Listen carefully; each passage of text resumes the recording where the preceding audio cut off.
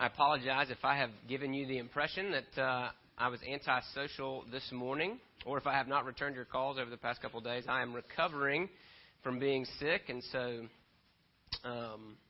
don't worry. I've sanitized, washed my hands. The doctors say I'm not contagious anymore, so we're just going to trust them because doctors are always right. Right? And hopefully between some lukewarm green tea and some water, we'll be able to make it through this sermon. So turn in your Bibles to Matthew chapter 6. Matthew chapter 6. And while you're turning there, let me ask you this question. Fill in this blank, right? Prayer is blank. Right? Let's see. Prayer is good. Probably need to work on your vocab some. All right. Prayer is necessary. Maybe what you came up with. Prayer is wonderful. Prayer is a part of the Christian life. Whatever it is that you put in that blank, what we're going to be doing over the course of the summer is we're going to be looking at the Lord's Prayer. Right. We're going to do a series on prayer, and we're going to be specifically looking at what's called the Lord's Prayer in Matthew 6. It's this model prayer that Jesus taught his disciples, right? And there's a couple of reasons why we're going to do this. One, because we need it. We need it as a church body. We need it as a community. In June, on Wednesday nights in June, this is our first official announcement of this, but on Wednesday nights in June, we are going to be gathering here for prayer, right? For corporate prayer. And we're going to be praying for our church. We're going to be praying for our community, Clanton. We're going to be praying for revival, right? And so I figured it would be helpful that as we begin those times in prayer together, that we take an in-depth look at how Jesus wants his followers to kind of model their own prayers. And so that's what we're going to be studying as we study the Lord's Prayer. But here's what I don't want to happen, okay? What I don't want to happen is that, like, when we get here, when we gather together on Wednesday nights, or even when you pray on your own, here's what I don't want this series to do in your life. I don't want this to happen like, okay, I'm going to pray, and Kevin told me that this part has to come first, and then this part comes next, and then this part, right? Prayer is not a mathematical formula, like A plus B plus C equals happy God. Okay? That's really not how prayer works. That's not what Jesus intended for the Lord's Prayer, right? This is not the only prayer that Jesus ever prayed. They're not the only words that Jesus ever used in prayer when he talked to his Father. And so we know that we can step outside those bounds as well. But let's put it this way. The Lord's Prayer is, they're guidelines, not a straitjacket. Okay? So I don't want you to see this series as straitjacketing your prayer, but rather hopefully helping your prayer. And because here's the second reason, right? Not only do we need this as a church, but I need this, right? Because my prayer life is a joke, right? And I mean that's a big confession, considering that I'm about to be installed as your pastor. So it's too late. You've already voted, but just I'm saying up front, now that you've already said yes. I guess that can be taken back.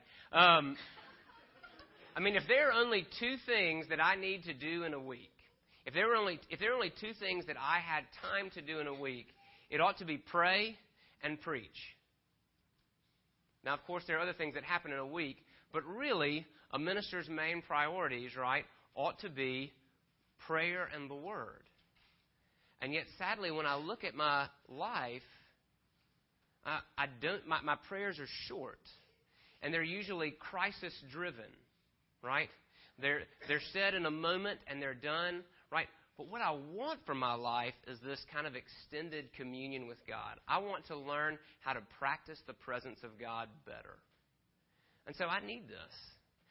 And I reckon that if I need it, well, then some of you may need it too. And so that's what we're going to do. That's why we're going to spend our time this summer looking at the Lord's Prayer. Now, interesting, before Jesus tells his disciples how to pray, he tells them how not to pray. So that's what we're looking at today, is how not to pray.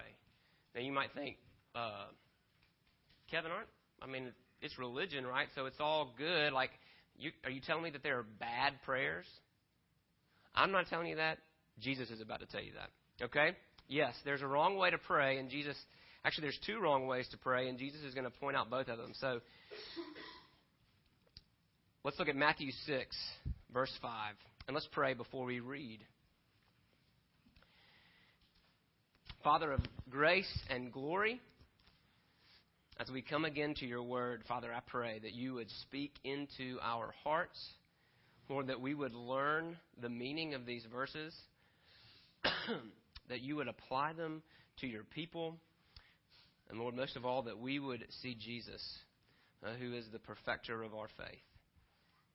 Teach us to pray. We ask in his name. Amen. Matthew chapter 6. I'm actually going to read verse 1 because it kind of sets the tone for the whole chapter. And then I'm going to jump down to verse 5. Jesus says, "Beware of practicing your righteousness before other people in order to be seen by them, for then you will have no reward from your Father who is in heaven." Verse 5, "And when you pray, you must not be like the hypocrites, for they love to stand and pray in the synagogues and at the street corners, that they may be seen by others. Truly I say to you, they have received their reward. But when you pray, go into your room and shut the door and pray to your Father who is in secret, and your Father who sees in secret will reward you.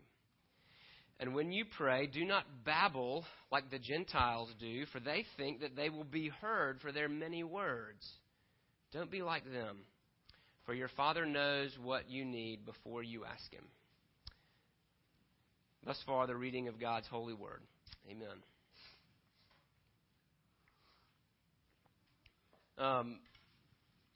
Tell you a little story about me as a 16-year-old.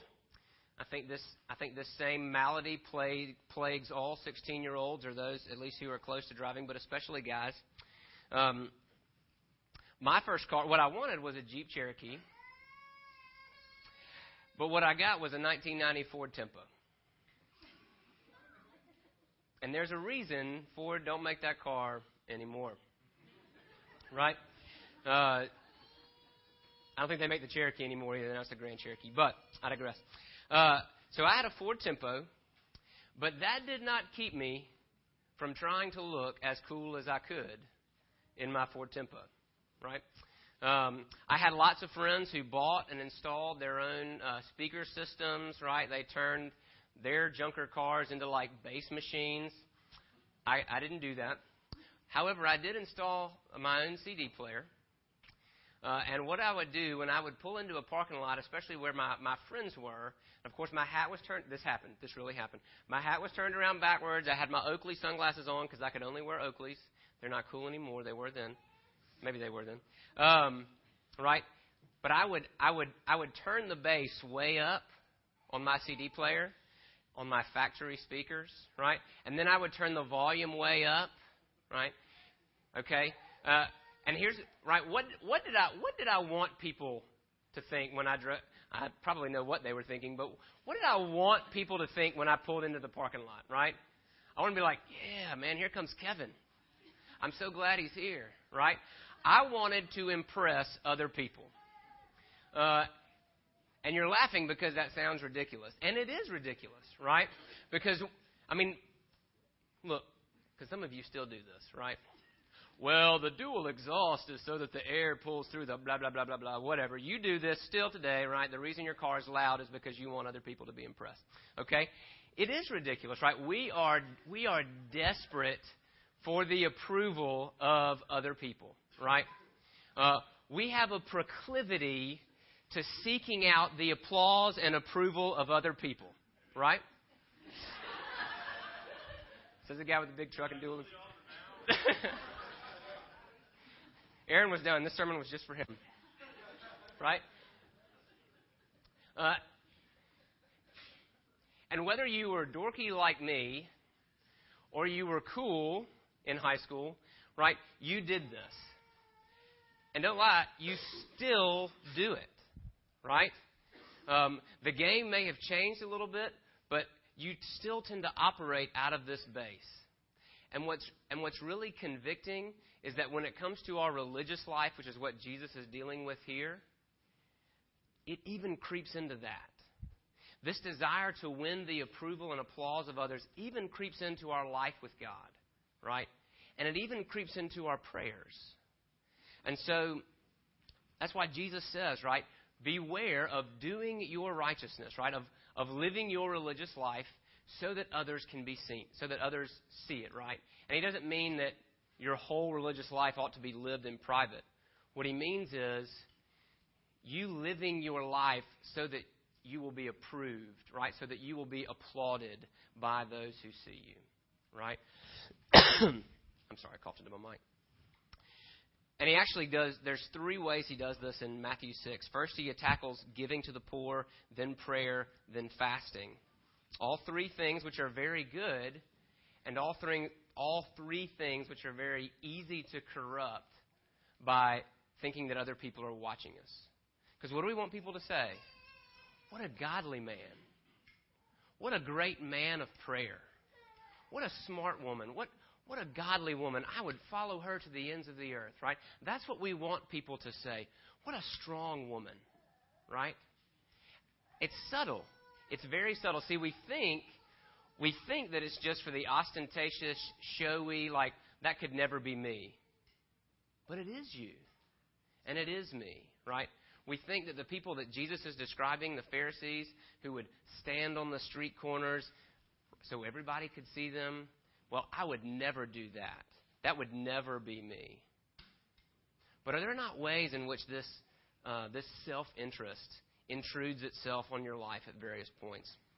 Let's look at these 2 approaches and see what Jesus has to say about them. Verse 5, when you pray, do not be like the hypocrites, for they love to stand and pray in the synagogues and at the street corners, that they may be seen by others. Okay, so let's define hypocrisy.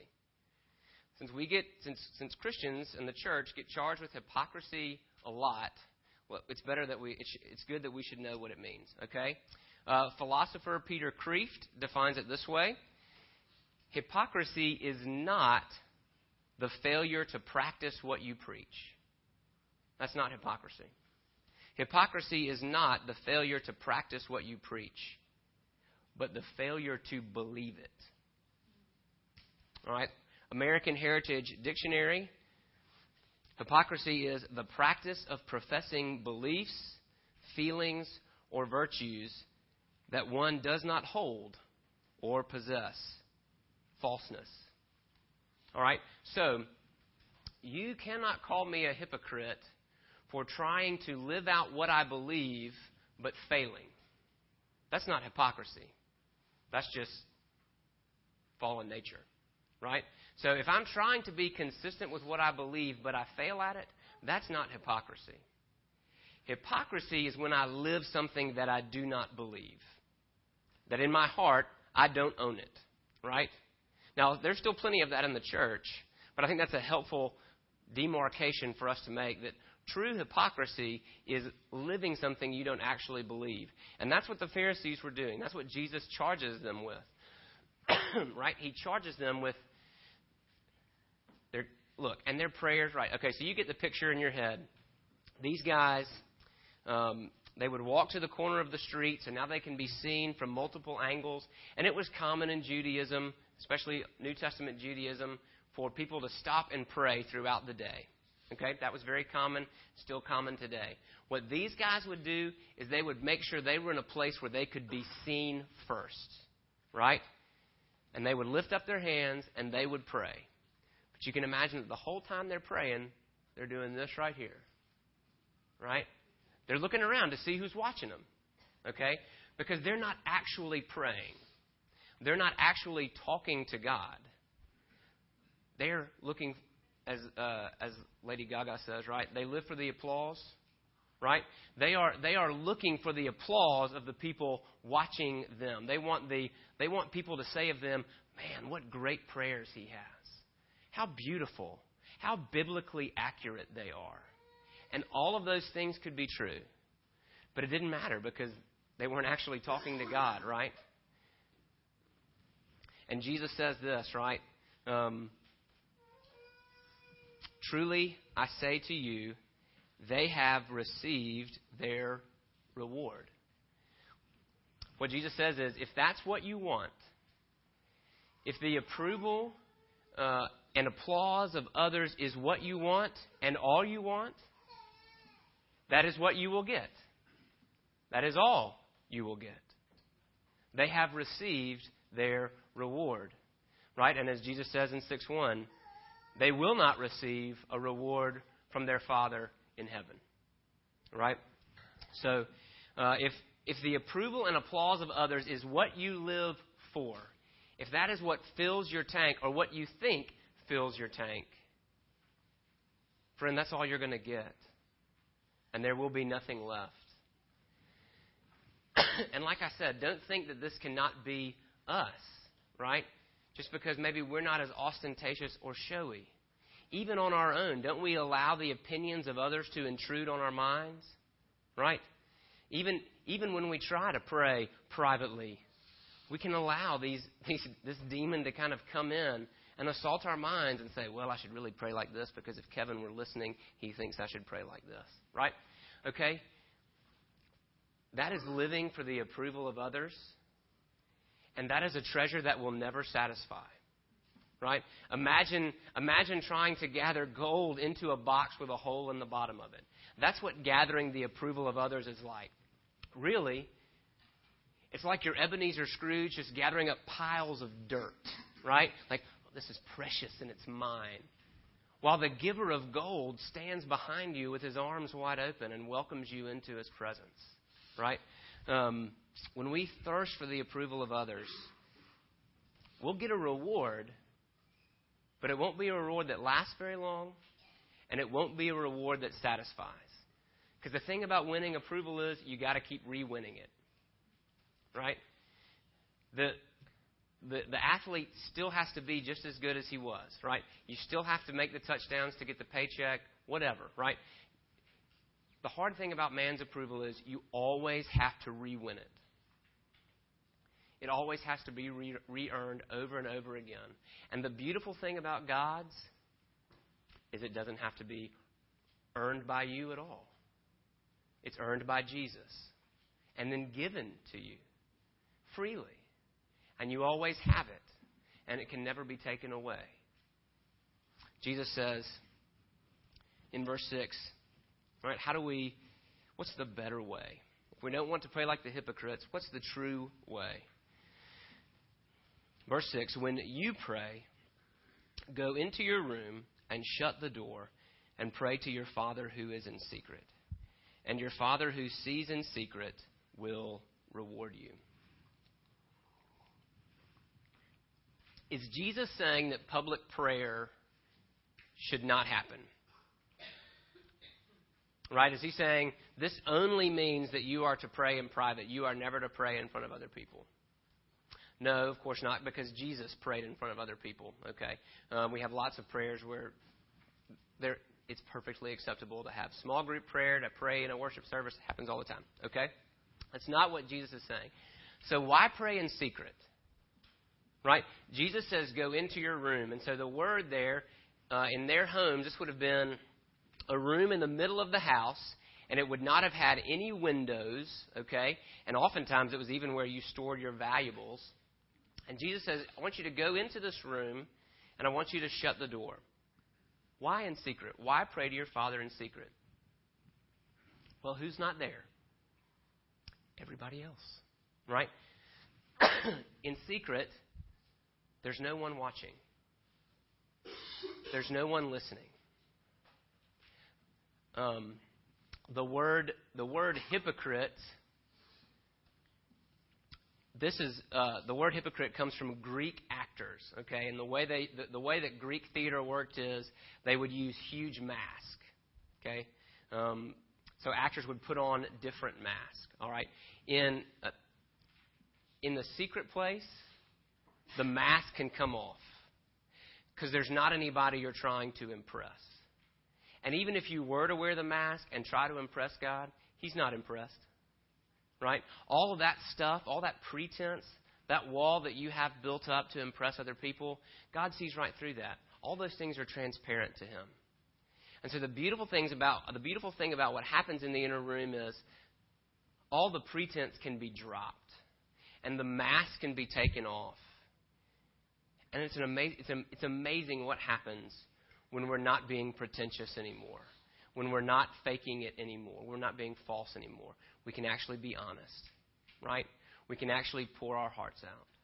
And Jesus is saying that's what the Father longs for. He longs to hear His children ask for help, right? I'll give you an example. One of my sons is particularly stubborn. Well, I should say he is very easily frustrated. And he loves to build. And if it's not going the way he wants it to go, something's not sticking together, the lid won't open or whatever, rather than ask for help, he just slams it on the floor. Right? And he'll grunt and he'll stomp and he'll slam it on the floor. All right? And what we're trying to train him to do is to ask for help. Right? Instead of getting frustrated, ask for help. Because it delights me when my sons ask for help. Because that means we share time together. Right? It means he wants me there. He wants me by his side. He doesn't have to be frustrated. He doesn't have to be pretentious. Right? And that's what happens. That's what Jesus wants to happen in the secret place. Right? The Father who is there in secret, the only one who's there, the only one who's listening, He hears your prayer. Right? And He rewards you. So, good prayer first genuinely seeks God and not the approval of others. But then there's a second example that Jesus gives, and it's in verse 7. And when you pray, don't babble like the Gentiles do, for they think that they will be heard for their many words. All right, as soon as I read this, it makes me think of one of my favorite stories in the Old Testament. The students have probably heard me teach on it a lot, right? It's this battle between Elijah and the prophets of Baal on Mount Carmel. I know it's your favorite too, right? Okay, so here's the thing. If you want to go there, you can. It's 1 Kings 18, verses 20 through 40. I'm going to paraphrase most of it and just read some of it. But here's the deal, okay? Elijah is a prophet. He works for God. He speaks for God. And he sets up this fight. Right? He sets up this contest between God and the false god Baal. And there's one Elijah, and there's 450 prophets of Baal. And he gathers all of Israel together because, sadly, at this point, many people in Israel tried to worship both Baal and God. And so Elijah calls everybody together, and in front of all the people he says, listen, stop limping between two opinions. If Baal is God, then follow him. If the Lord is God, then follow Him. But you can't do both. And so, of course, the people are just like, okay. And so here's what he does. He says, we're going to set up two altars, right?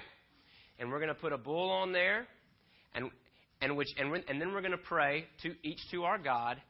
And whichever altar is consumed by fire, that's who the real God is. All right? So, Elijah lets the prophets of Baal go first. And this is what it says in 18:26.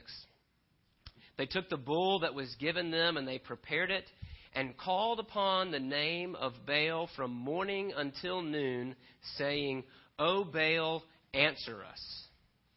But there was no voice, and no one answered. And they limped around the altar that they had made. Okay, so they set it up, they put the sacrifice on it, and they start doing their thing, right? Right? Because this is the way This is the way Gentiles pray. This is what Jesus is talking about. It's what I talked about earlier, where you treat prayer like a mathematical formula. If I say this and then do this and lift my leg in this particular way, then God will respond to my prayers, right? So I want you to think Native American tribal dances, okay? I don't say that to be offensive. That just, I think we've all seen either movies or read in books about the rain dances and stuff like that. If you wanted a particular response from God, you did this particular motion. If you wanted this response, you did this particular motion, right? And so what you're doing is you're just going through the motions, right? You're treating your approach to God as if it's a mathematical formula, and that as long as you get each of the pieces right, then God will respond to you. That's what the prophets of Baal thought. And here's why I love this story. One, because they're praying and they're dancing all morning long, and nothing's happening. And then Elijah starts talking trash. Verse 27. At noon, Elijah mocked them, saying, "Cry aloud, for he is a god. Either he is deep in thought, or he's relieving himself, or he's on a long trip, or perhaps he's asleep and must be awakened." Right? He starts talking trash to him. He starts saying, maybe you guys should shout louder. Doesn't seem like he's hearing you. Maybe he's on a long trip. Maybe he's in the bathroom. But if you just keep shouting, maybe he's asleep. Maybe you need to wake your God up with more shouting. Right? And so Elijah is taunting the prophets of Baal. And here's how they respond. They cried aloud and cut themselves after their custom with swords and lances until the blood gushed out upon them. So they take it to the next level. This formula didn't work, so now I'm going to up the ante. And in their particular custom, right, that involved shouting more, being ecstatic, and even cutting themselves, right? This is how I'm going to get God's attention. Here's the sad reality. As midday passed, they raved on until the time of the offering of the oblation, but there was no voice. No one answered. No one paid attention. That's what Jesus is warning us about, right? He says, don't pray like the Gentiles do. They think that they will be heard because they use lots of words, because they do it the right way. They think that they can somehow manipulate God into responding to them. That's not how this works, right? What does Jesus say? Don't be like them, for your Father knows what you need before you ask Him. Let's see how Elijah prays. Then Elijah said to all the people, "Come near to me." All the people came near to him, and he repaired the altar of the Lord that had been thrown down. And here's what Elijah does. He builds this altar back up. It's got stones on the bottom, wood on the top. He then puts the bull on it. And then he says this, take 4 water jars, fill them up, and dump it on the altar. And they do it. Oh, and he dug a trench around the altar. And then he says, do it again. So they fill up the 4 water jars, and they drench it again. He says, do it a 3rd time. They fill up the water jars, and they drench it again. So now this altar, this sacrifice, is drenched in, soaked in, surrounded by, like the trench around is now full of water. It's soaked. There is no human way this fire is going to be lit. Verse 36. At the time of the offering of the oblation, Elijah the prophet came near and said, O Lord, God of Abraham, Isaac, and Israel, let it be known this day that you are God in Israel, and that I am your servant, and that I have done all these things at your word. Answer me, O Lord, answer me, that this people may know that you, O Lord, are God, and that you have turned their hearts back. What do you think happened? Then the fire of the Lord fell and consumed the burnt offering and the wood and the stones and the dust and licked up the water that was in the trench. Everything. You ever seen rocks burn? They did that day. Right? Fire fell from heaven. Elijah's prayer was not showy. It was not ostentatious. It approached God on his terms, right? He opened up by saying, God of Abraham, Isaac, and Israel. And that would be helpful for us, not those exact words. But when you come to the Lord in prayer, take a moment to prepare your approach, to know who it is that you are approaching, who it is that you are coming before. So maybe you praise God as the Creator and the Sustainer and the Redeemer. Maybe you find a verse in the Psalms that helps get you ready to come into the presence of God, because that's what prayer is. Prayer is us entering into seeking the presence of God. And then like Elijah sought God's glory and the good of God's people. And those are prayers, y'all, that God is always glad to answer. Let's go back real quick to Matthew 6. What's the difference between a son of God and a Gentile? A Gentile thinks, right, somebody who doesn't worship the Lord thinks that if I go through these motions, if I say this many words, God will hear me, God will respond. Jesus says, don't be like that. No, your Father knows what you need before you even ask. Now, some might say, well, then why do I need to pray? If God knows what I need before I even ask, why pray? Well, prayer is not really for you, per se. Prayer is not really for God, per se.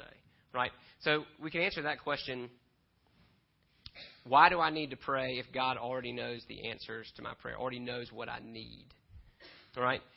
The easy answer is, well, because God tells you to. But if that won't do, let's move a little bit deeper beyond that. Think about it this way. Prayer is really for you.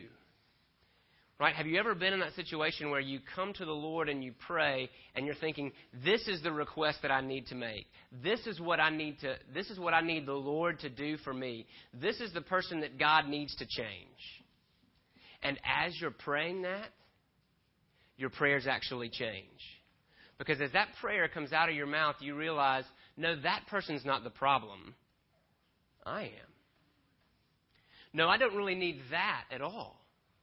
I need this. Y'all, that happens in prayer. And so we pray because we want to seek God's face, and we want to be molded and shaped by God, our Father. So the difference between a son and a Gentile is that the son can come in confidence.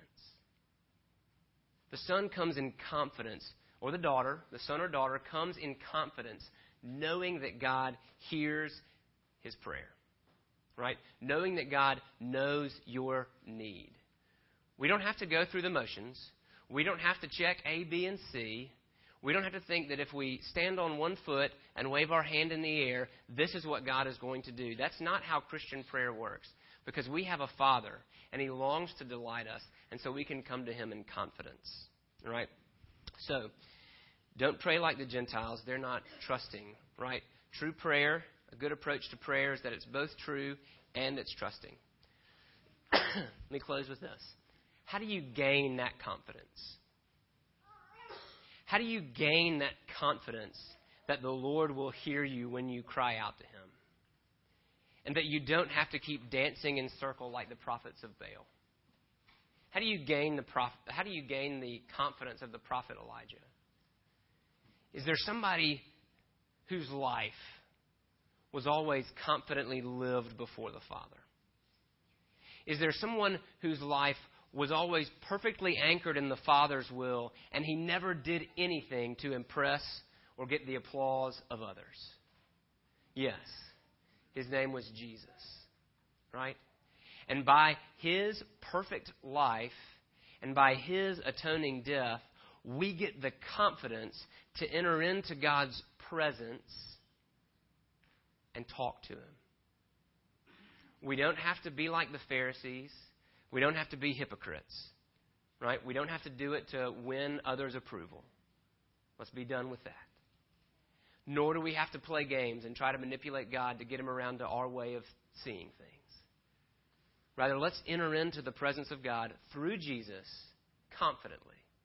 And let's have him work on our hearts and mold us and shape us into the image and the people that he wants us to be. Let's pray.